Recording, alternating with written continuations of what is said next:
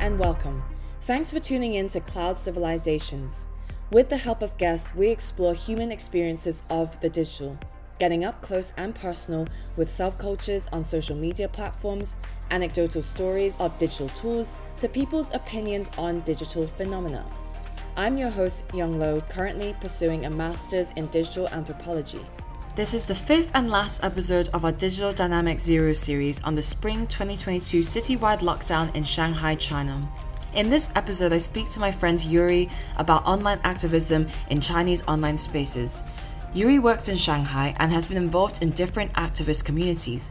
We discuss their experiences of how they got interested in advocacy and community organizing work, their observations of how Chinese netizens creatively navigate a heavily censored online climate, and key moments during the lockdown that sparked widespread online activism, notably the Voices of April video. Because Yuri requested to have their voice disguised to maintain confidentiality, I wanted to respect that, so please bear with the strange audio in this episode. This episode is pretty topical for two reasons. One is that Yuri mentions getting involved in activism from past involvement in university college union strikes, and most recently, strikes have continued where academics and other support staff in higher and further education across the UK continue to advocate against trends towards increasingly insecure, underpaid and unequal labours. And secondly, why this is topical is because of the most recent incident of a residential building fire in Urumqi, Xinjiang on 24th November 2022 that has tragically taken 10 lives, and it's been thought to be a result of COVID lockdown restrictions hindering the rescue process or preventing residents safely escaping, and this has catalyzed both online anger from Chinese netizens and numerous offline protests against the zero COVID policies. For more information about these causes, please search up #UCU Rising and also Urumqi Fire to learn more, and these are also in the show notes. Alright, I've talked for long enough in this intro, so without further ado, let's dive into the humanly digital. Hello and welcome to the podcast. So thank you for joining me today. Could you just start by telling the listeners a bit about yourself? My name is Yuri. I used to study in the UK and I also stay in Japan for a while. I'm from China and currently based in Shanghai. I used to study social sciences and humanities, and that's why I'm pretty interested about social activism and different sociological phenomena. Wonderful. And I'm also so glad to have Yuri here with me today. And so this podcast focuses a lot on the digital. Do you have a favorite thing that you've encountered on the digital platform this week, or maybe a favorite digital tool at the moment? I was scrolling down my Weibo in the morning, just trying to find something that could be called a favorite. But it was just purely flooded with sad news. It's actually a very old video, but I only just saw it this morning. It's about a Ukrainian pianist who was playing on her own piano after her house was bombarded by the Russians. So that was very moving for me. Yeah, that is very moving. Thank you for sharing that. I'll definitely look up that video as well. So we're going to talk a little bit about creative online activism, especially in the context of Shanghai lockdown. And so to start with, Yuri, how long were you locked down in Shanghai for? I think I was in lockdown for about 2 months and 1 to 2 weeks. Pretty late in being locked down. I think some of the colleagues and friends started their lockdown in the first half of March. Oh gosh. But then mine only started at the end of it. Because you lived on the east side, and so definitely people who were living in Pudong were locked down slightly earlier than the rest of us in Puxi, which is the west side of the river.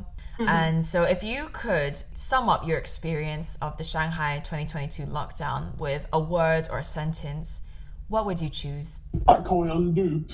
A loop? At first we didn't have any cases in our own community. And then only after the lockdown, and suddenly everything just started, especially at the beginning of the lockdown. I don't have any scientific proof for that. It's just my own gauge.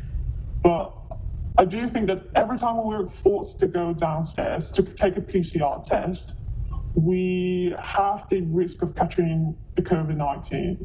And then we catch it.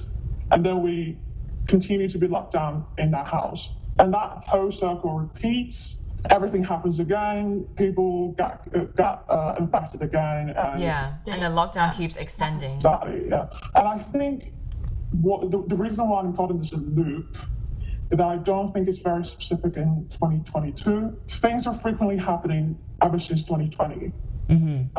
It's the third year of the COVID-19 in China, but still, we're still having everything repeating itself. Yeah, I totally understand what you mean. It almost seems like a vicious cycle in the sense that the way that they are executing a lot of these policies, such as, everyone is mandated to go down to do a PCR, but then people literally crowding in a line to do a PCR. Like, if you're going to go down the zero COVID route, and then you keep putting people in these situations where they are coming into close contact with other people, and then you're testing. So obviously it's almost a self-defeating method. Yeah.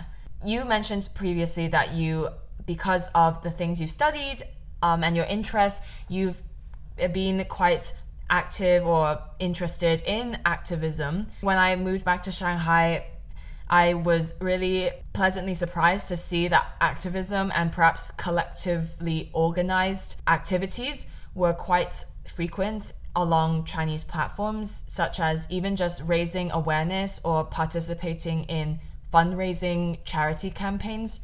Do you remember when you first kind of got involved? Was there a defining moment or a period when you got into all this online campaigns or raising awareness? We are both of this generation, so digital platforms have always been part of our life. Yeah. So I think the first time I was engaged in social activism, it actually happened in the UK. I was engaged in strikes in the UK, and that was greatly influenced by one of my lecturers who was teaching labour and employment. Then it was 2020. So all social activism just became the new normality. Every day we have sad news, we have very heart-wrenching stories. You always have to protect something. And I think that was the start of it. It wasn't a very proper or very official start, but things just happened. Oh yeah, and I think at that time I was also keeping an eye on labor issues in China and gender issues, especially in 2018 or 2019. It was a time when Jack Ma proposed and promoted notorious 996. It was a time when I was more and more engaged in digital platforms to observe how people talk about their own opinions. And then later on, when I came back to China, I joined several different NGOs. I didn't officially join them. Chinese NGOs have a very strict membership. They were just volunteers. And as long as you have been engaged in it, you always know about some very first-hand news about catastrophes, about earthquakes, about quarantines, where people really need your help. I guess you mentioned just now that, especially since the start of the pandemic in 2020, it wasn't necessarily framed as activism, but everyone had all these frustrations at cases of injustice or heart-wrenching stories, and then they would perhaps repost them or voice out their opinions or raise awareness via their online platforms. Could you give some examples of when during 2020 there were some instances that really amassed the public opinion online that you saw from netizens to react very strongly and almost unintentionally launch into online activism? The death of Li Wenliang must be like a top case for that thing. For people who maybe don't know who he is, could you maybe just give a little brief introduction about why people were so angry about it? So, Dr. Li Wenliang, he was a doctor. Yes. He was a doctor in Wuhan.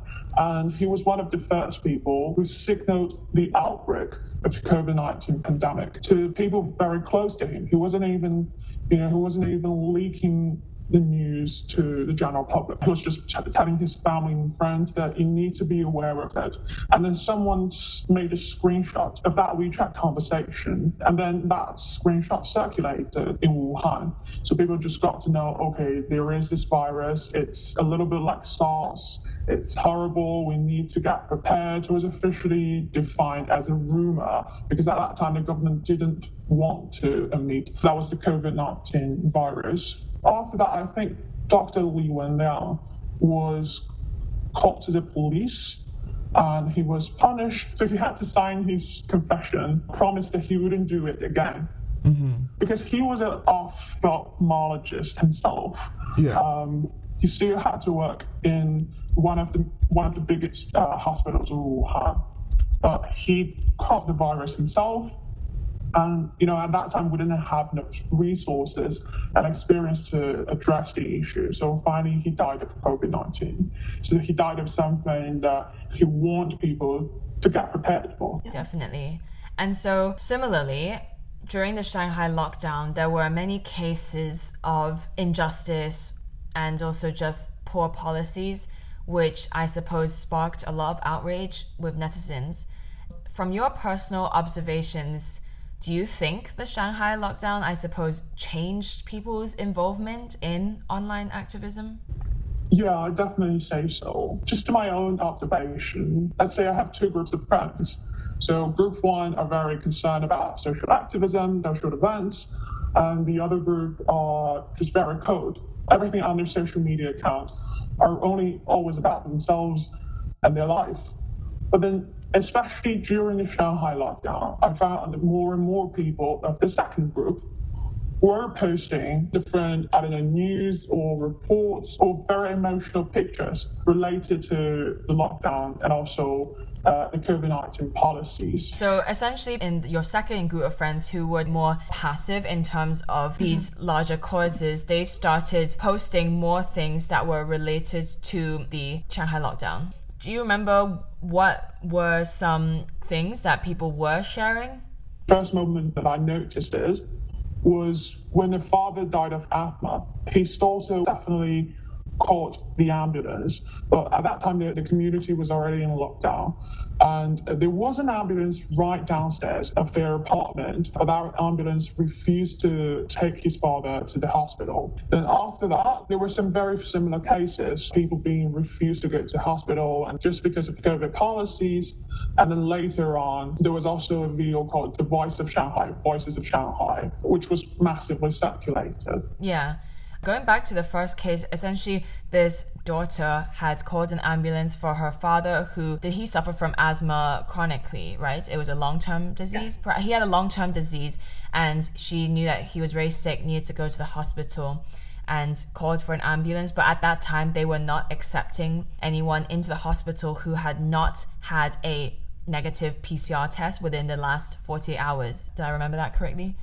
I think so. I think there was also a rule about the ambulance. The ambulance was there to pick another patient. It was very heart-wrenching because in that video, people could see how the ambulance driver, how the medical worker refused to take the patient to the ambulance. She was banging on the windows and the medic inside just had to ignore her. I guess they were trying to follow protocol, but that ended up losing a life as a result. You mentioned just now the 4月之声, the Voice of Shanghai, a Voice of April.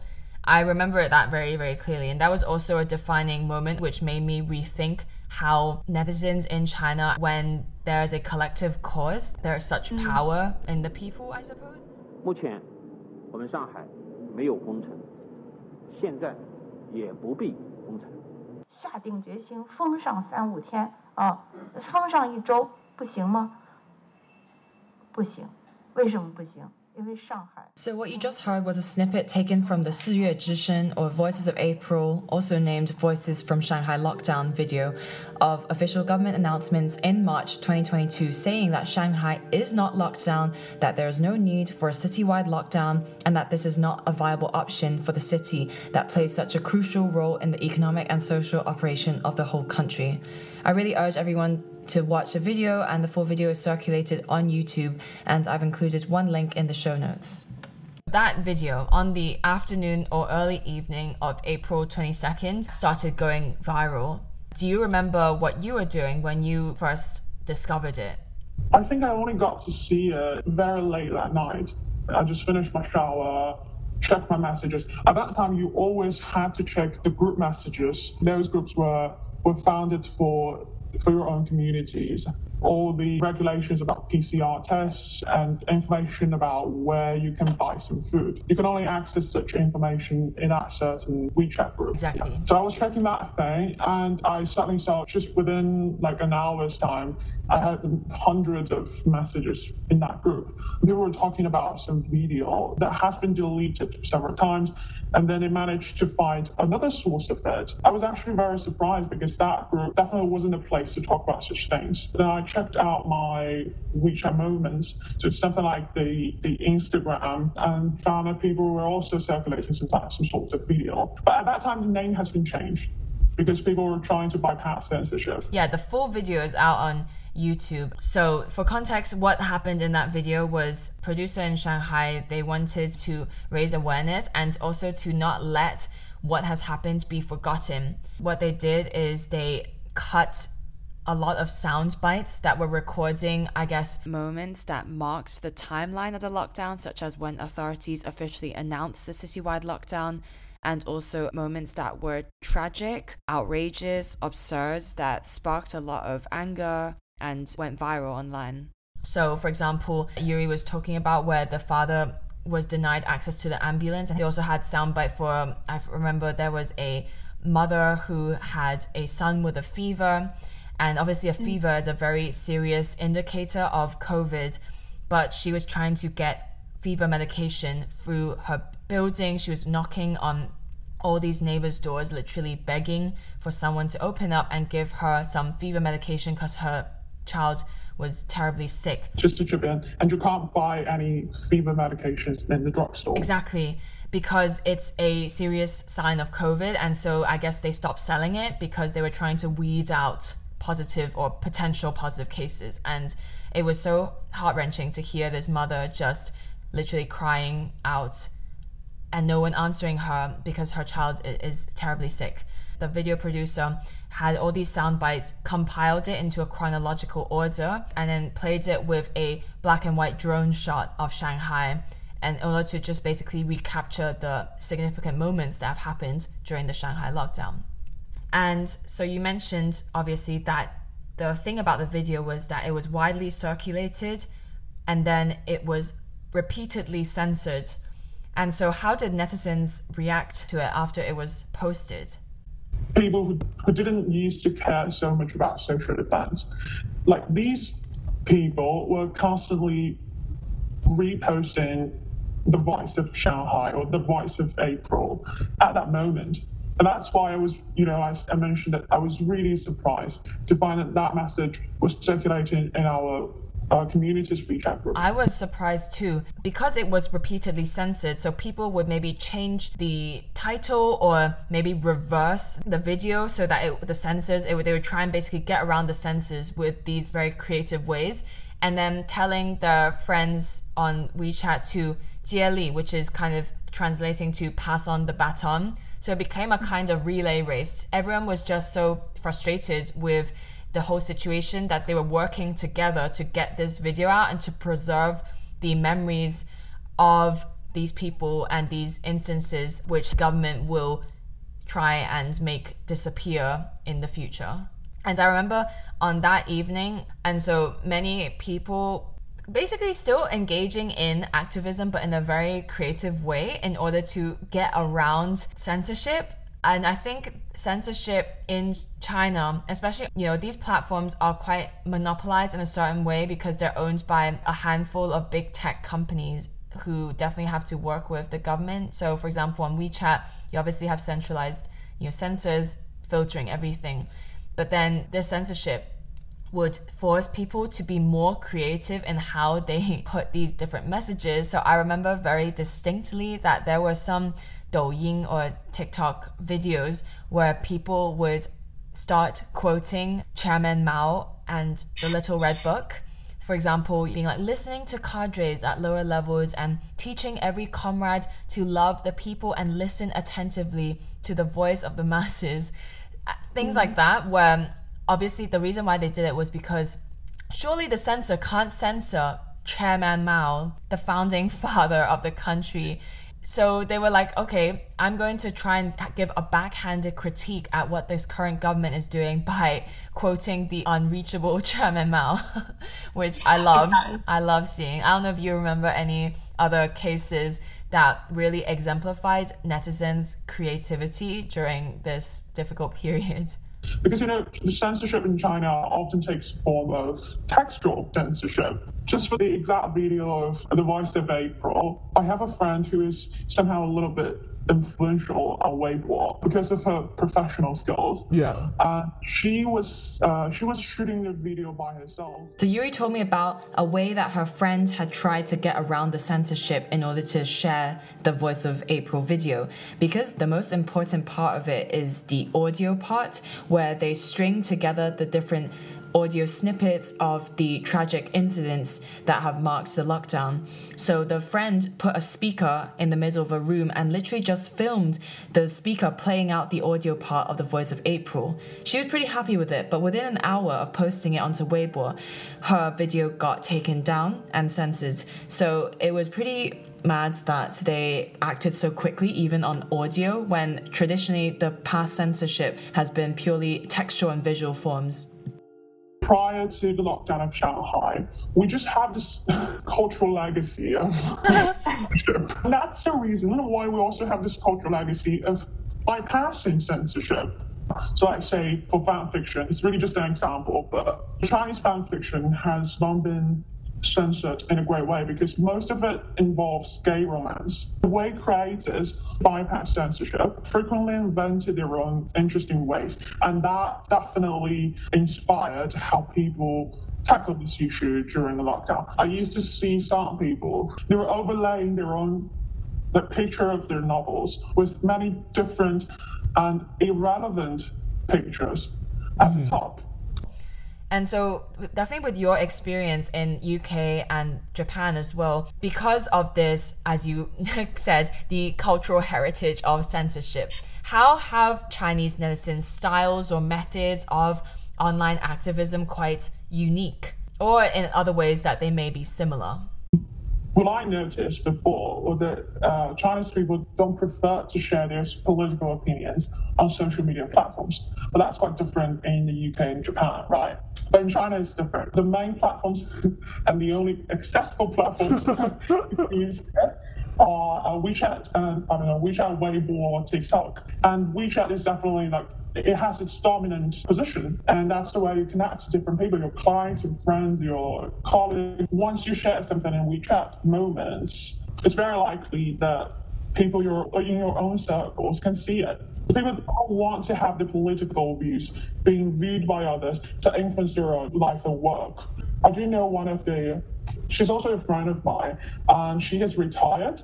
Mm-hmm. She used to be a CPC. So essentially, she is a party member, like a local member of the CCP, yeah. She has chosen to believe in Buddhism after retirement. And then even after her retirement, before when she was posting something about Buddhism, her ex-colleagues would PM her and say, okay, you can't really do this because you are a party member and you have always mind what you're saying. She's a really loyal party member. She was like, I don't care if I couldn't say anything about the Buddha, as long as I believe in him. To, secretly and quietly obey by the Buddhism. So that's why I think the social media platforms are very strictly segmented by their functions. On different platforms, people can talk about things very differently. With a shrinking or perhaps non-existent kind of public sphere or civil society, what do you see for the future of online activism? So, for example, you said that during Shanghai lockdown, they even got around to censoring audio tapes. I don't know if this means that it's just going to be more AI involved and makes it more strict, or do you think that people are just really resilient in adapting to these different constraints? I think it's really hard to draw a conclusion to this. It's always happening simultaneously. For your first point, I think that's why I said it was just like a loop. It's also the reason why for our discussion, I myself personally, I wouldn't call the Voice of April something like a relay, like a carnival for me. So people are repeating the process. People are really indulgent in their own illusionary triumph if they can succeed if they can manage to send out the video. A relay has a very definite end point. Yeah, you can reach that end point and you can achieve something. But a carnival, I think it's different. People are taking part in the carnival because of their own emotions and their anger, but they may not really aim to achieve something. The end result is still that every single video clip of the voice of April, it just ends up being deleted. We have that thing again and again and again. The circulation especially happened to my second group. So the more indifferent people who didn't experience something like this before, who only realized how the censorship somehow nonsense against the people during the Shanghai lockdown. Before that, they were just so privileged. They really didn't care about it. At least they didn't have to voice about it. It didn't affect them on a daily level, so they were just didn't think twice and didn't think that it was anything wrong. It was just the normal way of life. That's a really interesting and really apt description of the whole Voice of April situation. I never thought about it that way, but that's so correct. I think it was like a release of all this pent up energy, but then to what extent it was just literally that short-lived moment.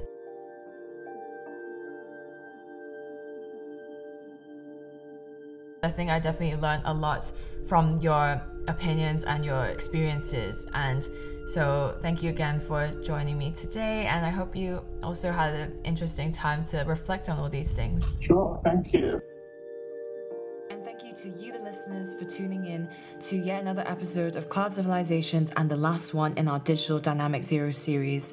This was actually quite an emotional thing to edit because in light of what's happening in Urumqi and also the widespread protests that have now sparked across different Chinese cities, including Shanghai, I really admire the bravery of all those advocating for the lives lost and the injustice that has resulted from these policies, as well as standing up to demand change.